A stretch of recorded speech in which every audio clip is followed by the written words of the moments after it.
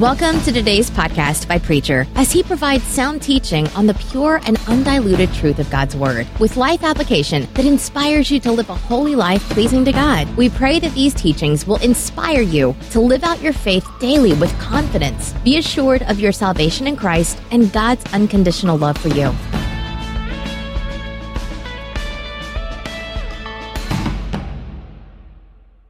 If you would turn in the book of 2 Timothy, Paul's letter to a young man. Keep in mind, as we think together this morning, keep alive the gift that God gave to you. Keep alive the gift that God gave to you. In the last century, there was much to do about Darwin's theory of the survival of the fittest. In fact, it just disturbed a lot of people. And a lot of people who followed this man made him say things that he really didn't intend to say. Until at last there was a movement that had the stated purpose of saying that man stands alone. And they meant actually by that statement that man stands alone, that he was not created by God and he had no God to stand with him. And then there was a man some years later by the name of C. Morton Cressy from this country. I think he was originally from England. And he wrote a little book to refute this feeling of these, many of them were learned men that said that man stood alone. And he published a little book. And the name of that book is That Man Does Not Stand Alone. It's a very interesting book, to say the least. And he takes out some of the happenings of nature, some of these astounding things that are built into nature that man still does not understand, even though we have tried to, even till this day. And he uses one illustration in there that I thought, among others, was sort of fascinating. And most of us who are fishermen are familiar with these little eels that we find in our waters and in our ponds and our lakes and in our streams, even in this part of the country. And this man says that it's a proven scientific fact that those eels make their way off of Bermuda, where the sea is about 7 foot deep, and that deepest place, and here is where they spawn. And then those little ones find their way back to every stream and every pond and every lake from whence their parents came. An unbelievable type of a situation. But you think about it. The most fantastic thing, though, that in relation to nature is man. You and I, as we take our place in this unique creation that God has placed here upon this earth. Now, I want to return to Paul, because I think he says something that you and I need to hear. And especially do we need to hear it as people who make up the body of the Lord Jesus Christ. And it's not what Paul argues about, it's just what he assumes to be so. It was like Christ, he never argued about the existence of God. He just went about acting like that there was a God. And Paul has something to say to a very young man in the faith that all of us need to hear. And he expresses this thing about having a gift. Having a gift. Now, dear friends, let me say to you this morning that you do have a unique gift that is just as unique about you as the personality that you have, or the way that you look. It's that unique. And there's not a person upon the face of this earth but what hasn't been giving a unique gift of God. That's the way that it is. Now, we will not debate the situation this morning, though I have talked to people, and they wonder about that statement, whether or not that they have a gift, but they do have a gift. You do have a gift that God has given to you. Maybe the thing that you need to do is try to discover what that gift is. I remember of the many prayer groups that we had in a church one time, that there was one group after they had been in session for a while, 10 or 15 of them, that they decided that they would try to reveal to one another what that unique gift was. Not that the person thought about what his gift was and told the group, but the group would try to help the other person find out what that unique gift was that God had given to them through the Lord Jesus Christ. And of all the prayer groups that I've been connected with, I think this was the most astounding one. as to what happened in that little group of men and women that were meeting together. Oh, what a change took place within their lives. And it was evident. You didn't have to ask them what had happened. You knew that something had taken place because they began to exhibit a type of living that was absolutely astounding. Maybe the thing that you and I need to do more than anything else would maybe take time out to try to discover what that unique gift is that God has given to you and to me. But dear friends, as far as I am personally concerned, and my understanding of what God has done with you and with me and creating us, as Paul said, even before the beginning of time, whatever that might mean. I don't know what it means, but God had us in mind a long time, evidently before time started. But in this, He gave to you a unique talent, a unique gift. What about that gift? What about the characteristics of this gift? Let me call just a couple of them, 2 or 3 of them, to your attention to stimulate your thinking about it. Well, we know that, taking by the words of the Apostle Paul, not only here but in other places, we know that this gift that God has given to us has been given to us to edify the group or to build it up. It's given to us in order that through us a contribution might be made to the kingdom of God. Now, the way that contribution is made through another person or through the body, given in order that the group might be blessed because you are exercising the gift that God has given to you in the group. It is to build it up. I've had some of the most fantastic experiences, some good and some bad, in relation to what I'm talking about here. I remember that there was one lady that felt that her beautiful gift, her talent that God had given to her, was to be a judge, to judge God's people, and more especially the preacher, in a worship service. And it was always in a negative type of a situation. Well, of course, she ran into a lot of trouble emotionally and had to have help, and here in this situation where she was divided. So that's not what I'm talking about. That's not a type of the way that God wants you to use this gift. It's to build up the body, not to tear it down or tear it apart. And I have to share this with you, too, though some parts about it are sort of sad. But I can laugh about it today. And then as I remember a Monday after Sunday, after a day like today, that there was a man within the church that I had a great deal of love and respect for. And in fact, I still do, to tell you the truth. And he called me and he said, "Preacher," he says, "I want to tell you something." He said, "I'll never come back to that church." And he said, "I didn't get anything out of the service, didn't get anything out of the service before, didn't get anything out of the service yesterday, and it just left me cold. And my family, we're just going somewhere else. And I want you to know he was true to his word. And he didn't come back to church." And now, how would you like to be told that on a Monday morning, after you've done your best, well, near your best on a Sunday? It's like a salesman going out and selling a whole lot of products, a lot of cases of soup or whatever.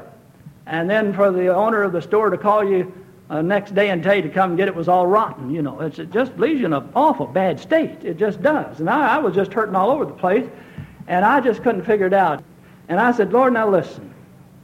If you want something to send a preacher to the Lord, that'll do it right quick, like, And I was really torn up about the situation. It hurts. It does hurt. For whatever reason, one decides to leave the church, whether it be legitimate or otherwise, it always affects me. It really does. And this person had said this, and it just really bothered me. And I said, "Now, Lord, now listen, now you're going to have to help me. I'm not this strong. It's hard for me to handle something like that and continue to be the person that I need to be." And I thought about the old prophet of long ago who said, "I would have died if I had not hoped to see the hand of the Lord in the land of the living." And I felt the Lord wasn't giving me too much of a sign at that time, to tell you the truth. And 2 or 3 hours there, I was just in a terrible state of mind. And then about 11 o'clock, I got another telephone call, and it's from one of the brilliant young men within the church. He had already made his doctorate in law and actually was practicing law here in town. And he called me and he said, "Preacher, I've got to talk to you." I said, "Well, fine, J.J., what do you got to say?" He says, "Well, it's too important for me to tell you on the telephone." He said, "I've got to come by and talk to you." Now, what do you think about that? Same morning. I said, now, Lord, I can't. I can't. If he just says something to me, I said, it's just going to be terrible. You're going to have to do something. You're going to have to help me. I can't take this. You know that I'm sincere. You know that I'm honest as I can be in this type of situation. Now, you're going to have to help me. And so I braced myself for what I knew was to come. He came in, fine young man, sat down, very serious. He's not usually that serious, but he was this morning. And I said to myself, well, J.J., hurry up and tell me we bombed out yesterday and let's get on with the business. And he said, you know, preacher, he says, yesterday was a day that was very difficult for me. He said, because in the service, he says, I heard the Lord call me. He says, preacher, how do you know and how do you understand and how do you hear the Lord calling? I said, well, J.J., I don't really know. I said, I know Moses saw the burning bush. And I listed these things that some of the others had heard in the Scripture in the way that they understood, and I told him the way that I understood that God calling me and speaking to me in my heart and in my mind. And he says, when I finished, he says, that's exactly what happened to me yesterday. He says, I want to be a Methodist preacher. I want to be a Methodist preacher. And that young man, right now, at this hour, is helping one of our greatest preachers at our greatest church, right down here at Christ Methodist Church, our sister church on Brownsboro Road. See, I'm specific. I'm telling you. These things really happen, you see. There he is, helping. He heard the call and answered it. Now, before that week was over, I got a letter from another young man, a very capable young man, just as capable as the one I'm talking about. And he wrote me a nice letter. And then completely detached from the letter, but at the bottom of the letter, I tore it off. A young engineer. I tore it off because it's completely detached. Now listen to this. Now you understand I was asking God to talk to me. Listen to what he said. He says, when you have a message to deliver, it is between you and God. How the receiver of that message reacts is between him and God. Now that was not a preacher, that was a young engineer penning that. Now, what gifts have been given to each one of us to help us to stabilize the body of the Lord Jesus Christ, to help us to encourage one another, to help us to be able to more perfectly face life in all of its reality and all of its difficult reality. We ought to be able to come into this place here, and where each one of us exercise that talent that God has given to us, that would enable us to go out here and to face whatever it is that the Lord Jesus Christ has in mind for us to face this coming week. But we cannot do it if the talent is not used or if it's used in a negative way. I have a friend that calls me. We're not to use this talent in a spirit of timidity, Paul says. You're not to go around in soft shoes all the time, you know. You're supposed to make some waves every once in a while and to stand up and to be counted. I have a lady that's overcome with this type of situation every once in a while, and when she calls me, you can count on her to say, aren't you fortunate to talk to me this morning? Now, don't you feel honored? Well, the truth of it is, I do, unless I'm preoccupied with something, but that's my fault, not hers. Now, wouldn't it be wonderful that if you thought that much about the talent that God has given to you? And dear friends, let me say to you, Paul, you see, tells this young man, don't be timid about it. What God has given to you, use it. Paul thought this gift was most important. He likens it unto a fire. If you don't use it, it will die down. And he speaks of it, that one word there, and the Greek could be translated rekindle. Rekindle the fire that is in you. Rekindle the spirit that was given to you. And years gone by, I used to be part of the Scouts. And I remember a man that used to go on our Scout camping trips with us, and that he would start the biggest fire that you've ever seen in your life. And I remember time and again some of the young Scouts would come up to him and say, "How in the world do you expect us to cook in that fire?" Well, you couldn't get within 20 feet of it. He'd drag up the logs and everything else, and the fire would go all night long. And he was some kind of a fire. I think he worked out his frustrations there.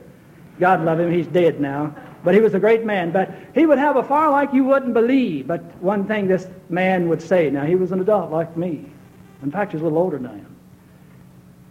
And he would say to these young Scouts that would come on, he says, "This fire is not to cook with. It's to stay warm by and to see by. Now, if you wanted a fire to cook with, you take one of the chunks out of this fire, if you can get it without being burnt to death, and you start your fire. You start your fire. Wouldn't it be wonderful?" This is a concept that Paul has in mind to Timothy.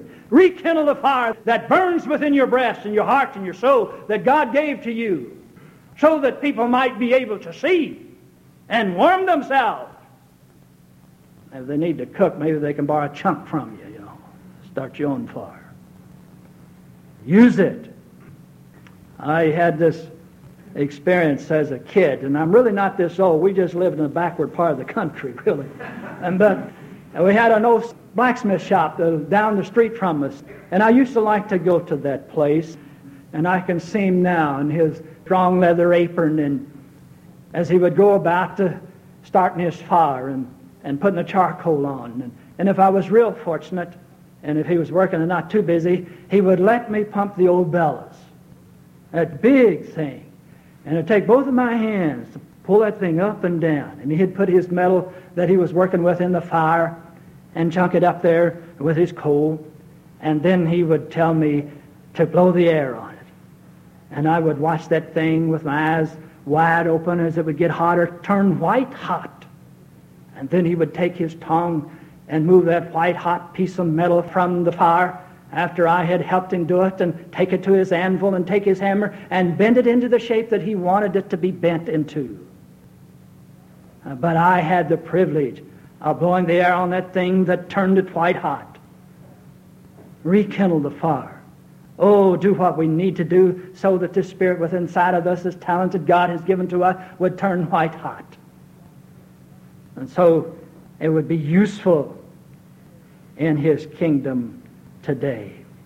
The world needs it. It needs your strength. It needs your ability. It needs your talent. Dear friends, within this church we can do anything that we make up our mind to do. God has already committed to us enough talent to do it. It's here. I don't think God ever leaves himself short anywhere.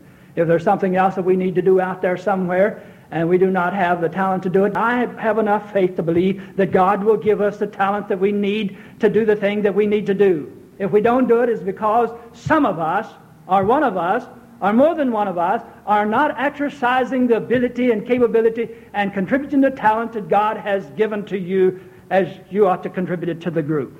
I think it's just as simple and just as profound as that.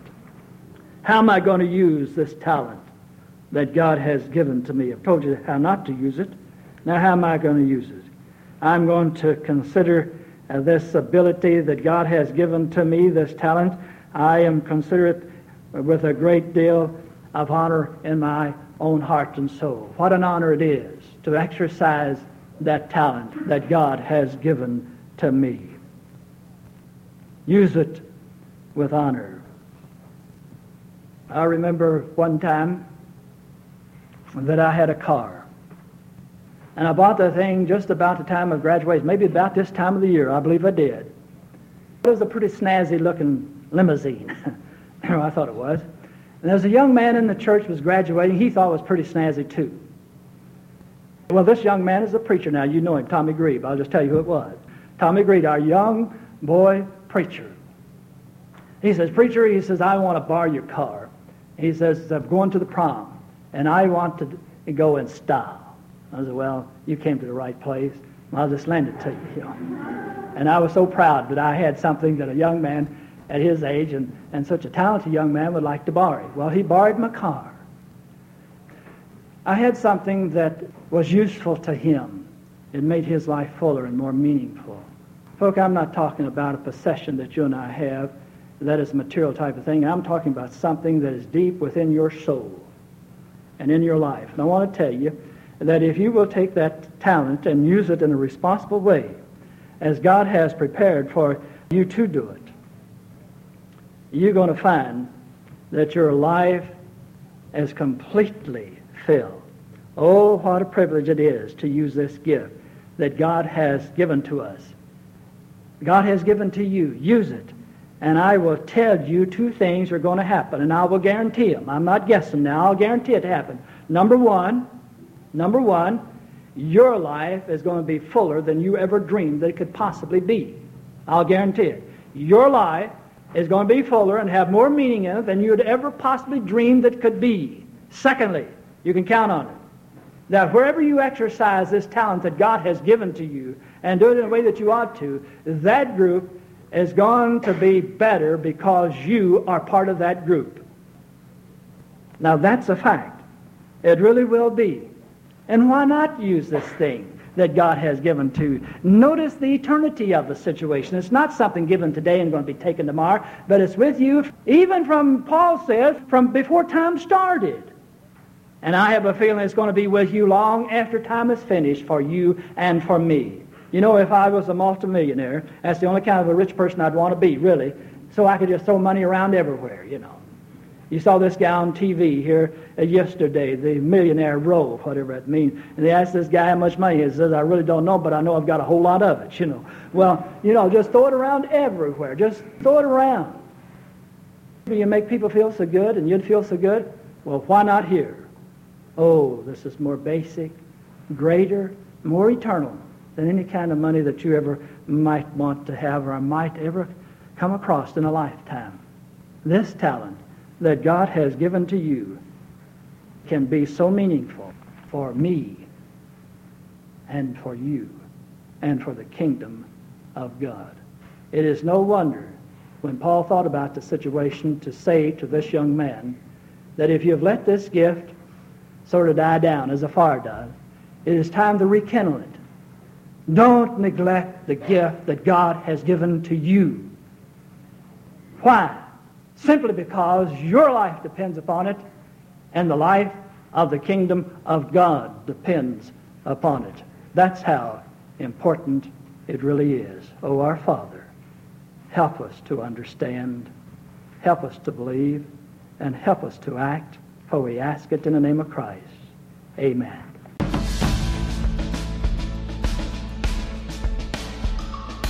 Thanks for listening. Hope you were blessed. We pray the Holy Spirit will make you a doer of His words, finishing the work He started and making you more like Christ for the transformation of this world and preparation for heaven.